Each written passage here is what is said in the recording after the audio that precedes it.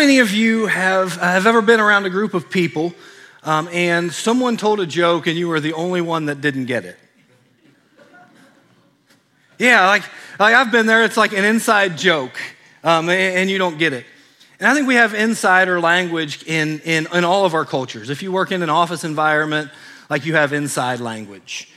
In your family, you have inside language. Like I will say things to my kids and they know my heart. They're like, I call them a dork all the time. If somebody else just heard that, they'd be like, I can't believe their dad's calling them that. But it's like, it's fine. And we have it in our Bible colleges. I talked to Ken Milano, who's going to Ozark, or Caitlin, who's going to Ozark, and they'll say things like, I have a class on hermeneutics. Like, nobody knows what hermeneutics is. But it's inside. It's not always bad, but we have it. Or we're talking about the foundations for spiritual formation. What in the heck does that mean? And I remember several years ago, I was pretty young, probably early 20s, and I played a ton of softball. I would travel all over, played on many different teams, and I've been spending a lot of time inviting this one guy to church. Like I was like, you need to come to church, you need to come to church, you need to come to church. And this guy had never been to church in his life. He was 19, 20 years old, had never been to church before in his life. I finally talked him into coming one Sunday, and after the service, I said, how was it? And he said, it was weird. And I said, why? He said, well, somebody asked me if I was washed in the blood of the lamb. And I was just waiting for you to bring out a lamb or something and cut it. And once I explained it to him, he was like, oh, okay, that makes sense. But we have insider language in the church. I remember another one growing up as a kid, and it scared me to death. People say, I want to get filled with the Holy Ghost. I'm like, I don't want to have anything to do with ghosts. I'm out. But we have it, and if we aren't careful, I think we will say things or sing things that we don't completely understand. Which is why I want to talk about that song that they just sang. I kind of just said, hey, Kyle, this song would fit great. I know you don't have time to learn it, but it would fit great with my sermon. And they learned it just from Monday afternoon on, so I appreciate them. But we receive your rain. Lord, I receive your rain. For whatever you have for me, like I want to receive it. And the prophet Isaiah in Isaiah 55, 10 and 11, he says this. He says, the rain and the snow come down from the heavens, and they stay on the ground to water the earth. They cause the grain to grow, producing seed for the farmer and bread for the hungry. Now, you don't even have to be a Bible person to know that that's true, right? Like, that's just true. That's agriculture. Rain falls from the sky. It waters the ground. The crops grow. But then God says this, and he takes it to the next level. He says, it's the same with my word. I send it out, and it always produces fruit. It will accomplish all that I want it to, and it will prosper everywhere I send it. And I remember reading that before saying, nope. You ever told God, nope, your word's not true? Like I haven't, I'm still alive, so it's all right. Like it doesn't always produce fruit. Like I've been to church before, and I didn't get a thing out of it. You ever been there? Or I've opened up my Bible and I've read for an hour and I closed it and I thought, that meant nothing. And like, I'm not sure it always produces fruit. But then I had this realization, and this is just about me.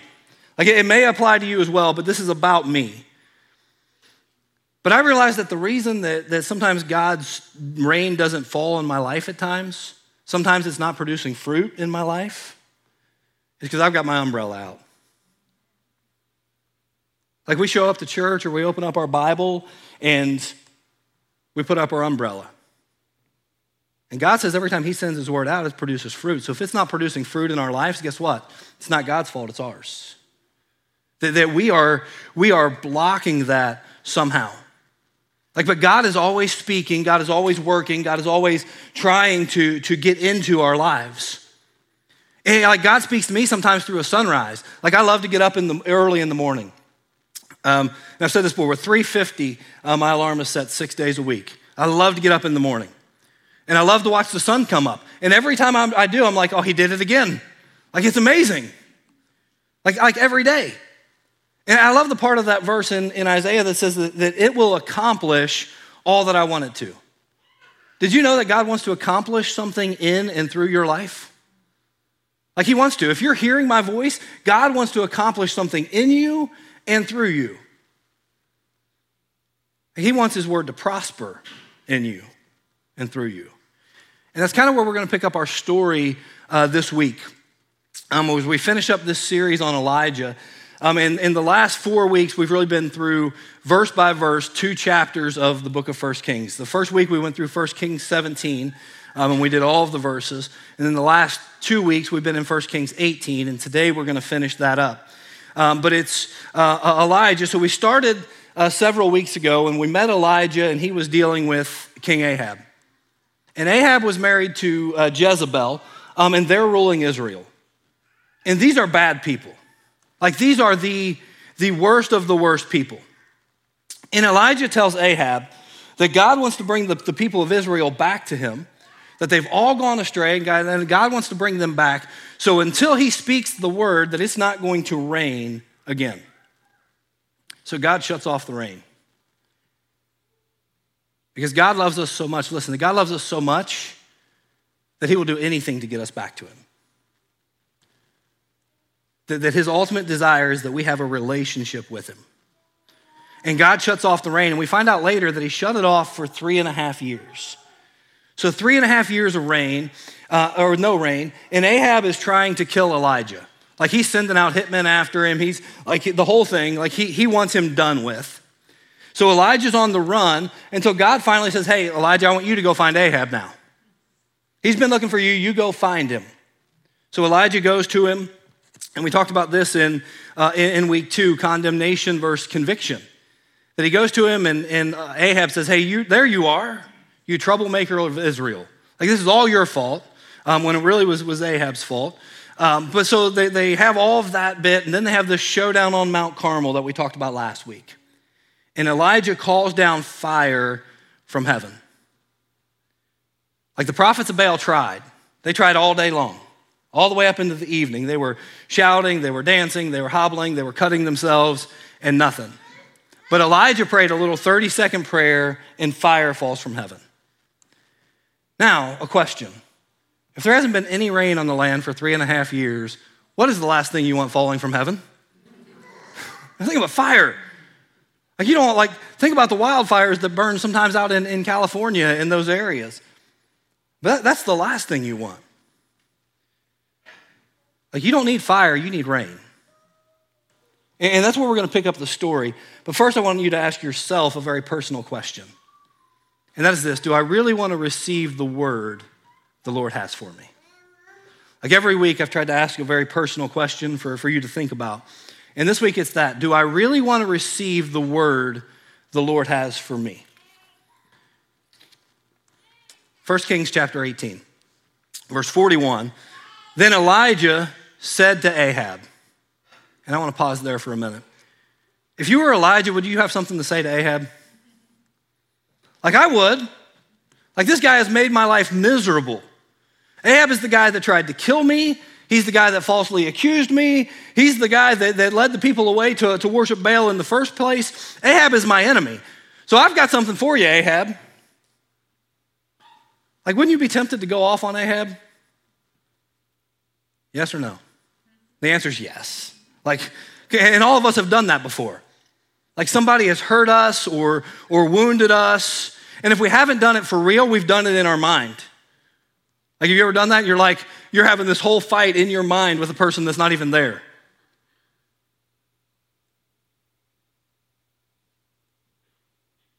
And listen, this is Ken Mundy, but don't lose that fight. Like, if it's in your mind. Like, you always win in your mind.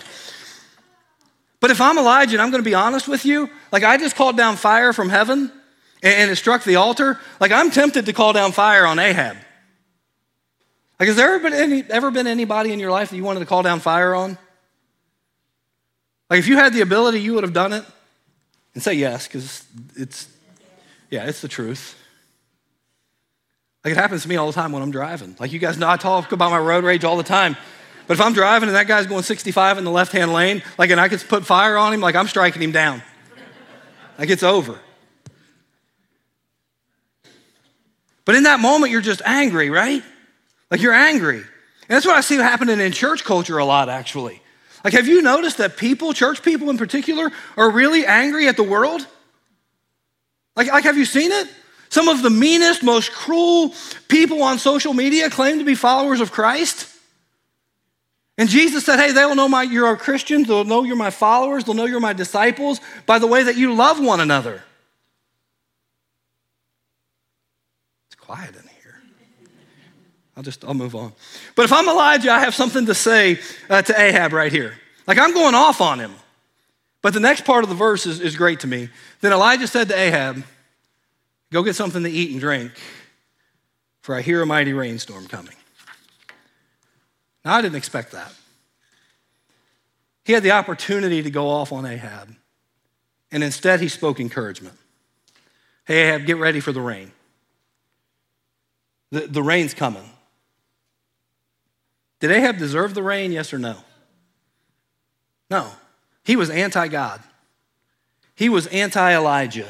He was anti-everything. He didn't deserve the rain.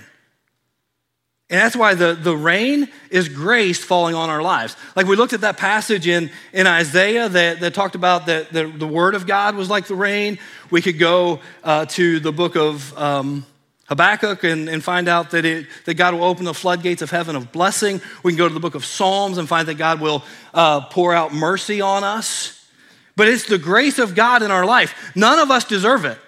And as I was reading that, what I came to realize is that Elijah and Ahab, they both lived in Israel.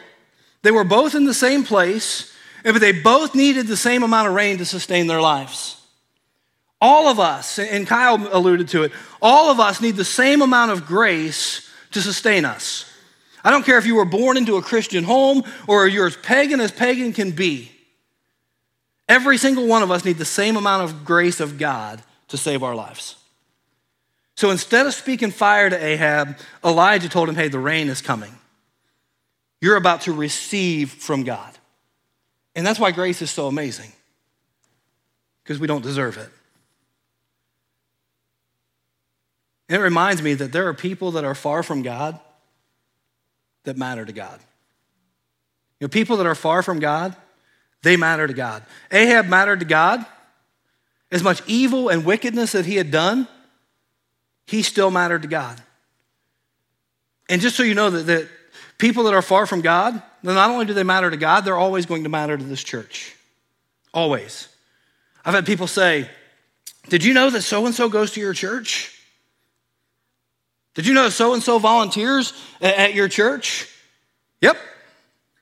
You know where I saw them last night? Pause. I don't care. I'm not their monitor. I don't care where they were on Saturday night, because guess what? They're here on Sunday morning, and they're in a position where they can receive the grace of God in their life. I'm not the one that is called to convict people. God is the one who convicts people. If I convict people, they run away. If God convicts people, it gets into their heart, and it changes their lives. Like, I'm not trying to change anybody. I'm trying to let everybody else, like everybody else, I'm trying to get changed myself by the grace of God. And we get changed when we're willing to receive the word of God in our lives. And if the rain can fall on Ahab's life, then the rain can fall on anyone's life. People that are far from God really do matter to God. Then it says in verse 42, so Ahab went to eat and drink, but Elijah climbed on the top of Mount Carmel and bowed to the ground and prayed with his face between his knees. I was going to demonstrate that. But in practice, it took me 7 minutes to get all the way back up. So I won't waste your time. But do you remember last week when Elijah prayed for fire? He prayed for like 30 seconds and it was out loud. But now he wants rain, and he takes this posture of desperation. His face is to the ground and he is desperate. And then he said to his servant, go and look out toward the sea. So the servant went and then returned to Elijah and said, I didn't see anything. 7 times Elijah told him to go back and look. Like, can you see this playing out in your mind? Because I pause sometimes when I read the Bible and I just try to picture what's happening in my head, and sometimes it gets really whacked up. But let's say the servant's name is Tom. And Elijah's praying, the servant's standing there. Elijah says, hey, Tom, I want you to go look out toward the sea and tell me if you see anything coming. So he goes, looks, comes back, Don't see anything. Go look again.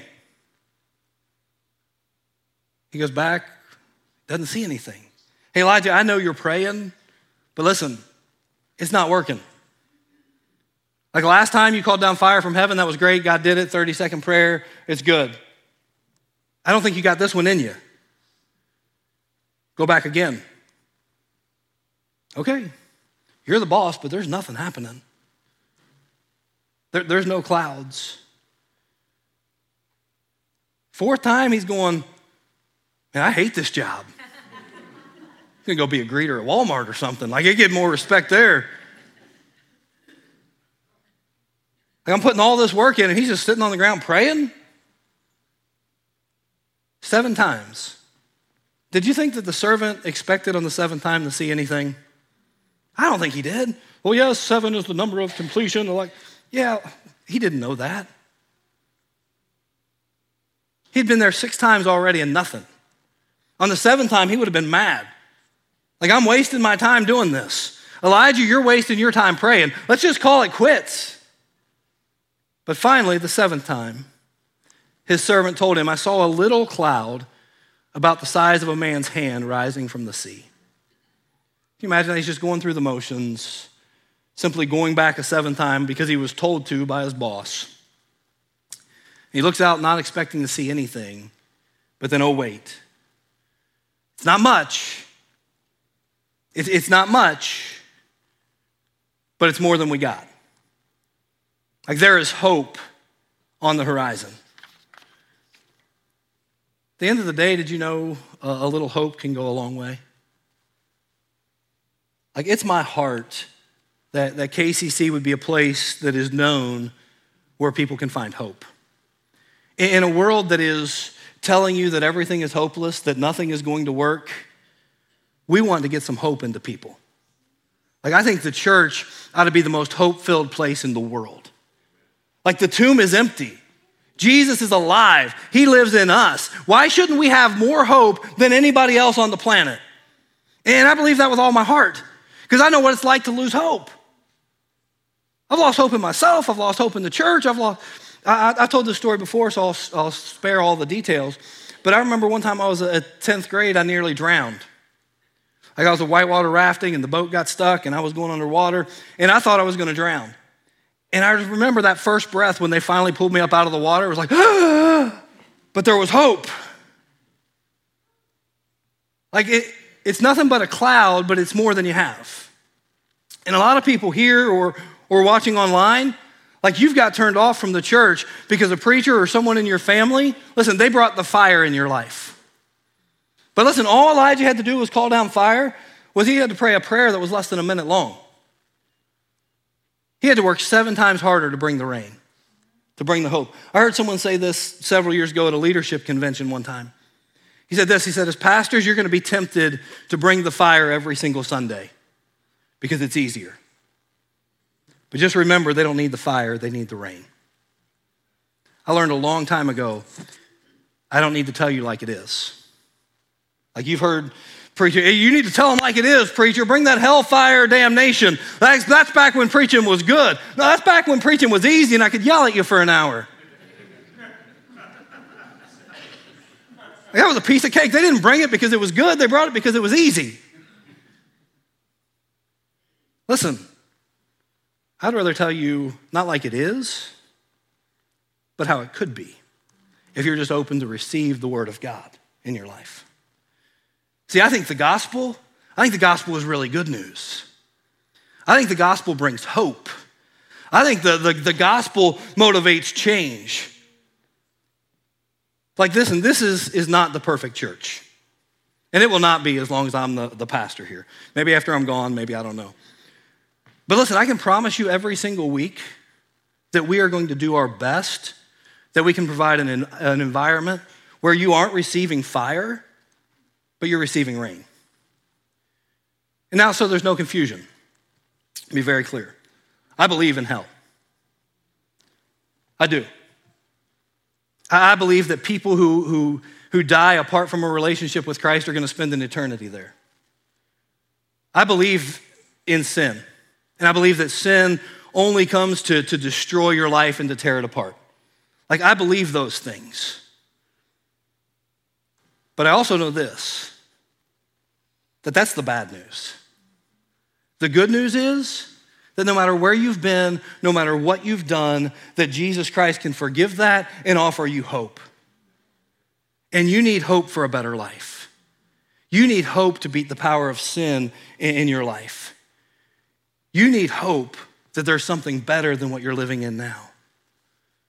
So you may leave here on some Sundays feeling convicted. You may feel guilt, maybe, because God's convicting you.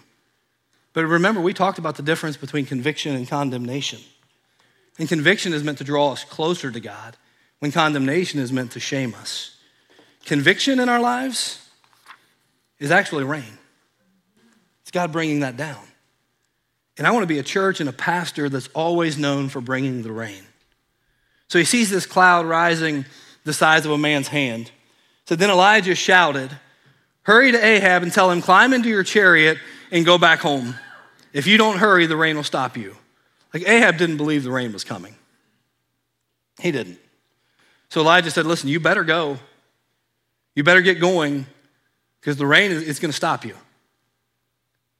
See, some of you, or some of us, because I'm in this group too, we say we want to change. But do we? Do we really? Or are we like Ahab?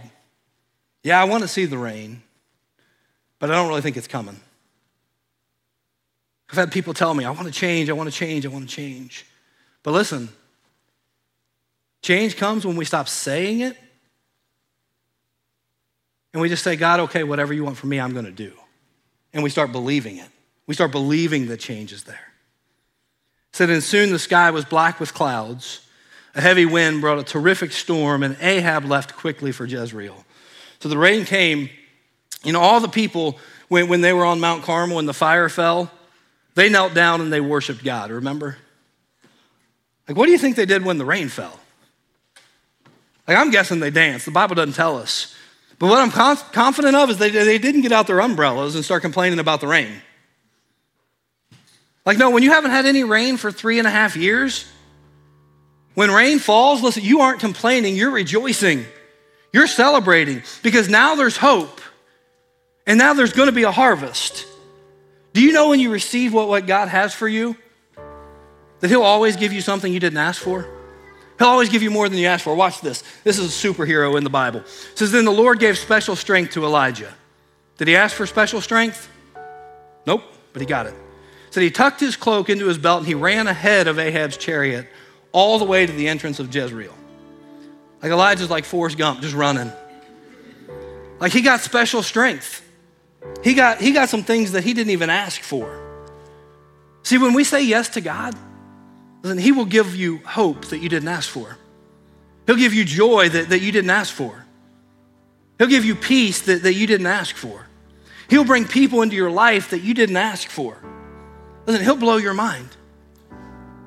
Somebody today, listen, you just need to see a cloud the size of a man's hand rising up out of the sea and have a little hope. For some of you, you need to let the word of God fall down into your life. And instead of just stop saying it, you need to start being obedient to it. For some of you, God may be saying today, hey, you need to persevere.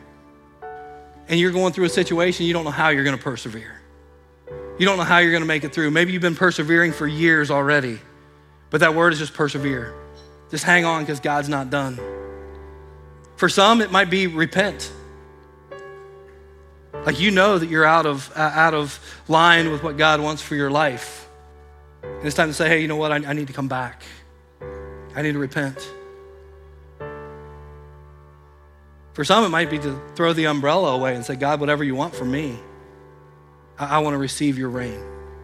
Listen, if you'll listen, and you will receive the word that God has for you today, he will give you so much more.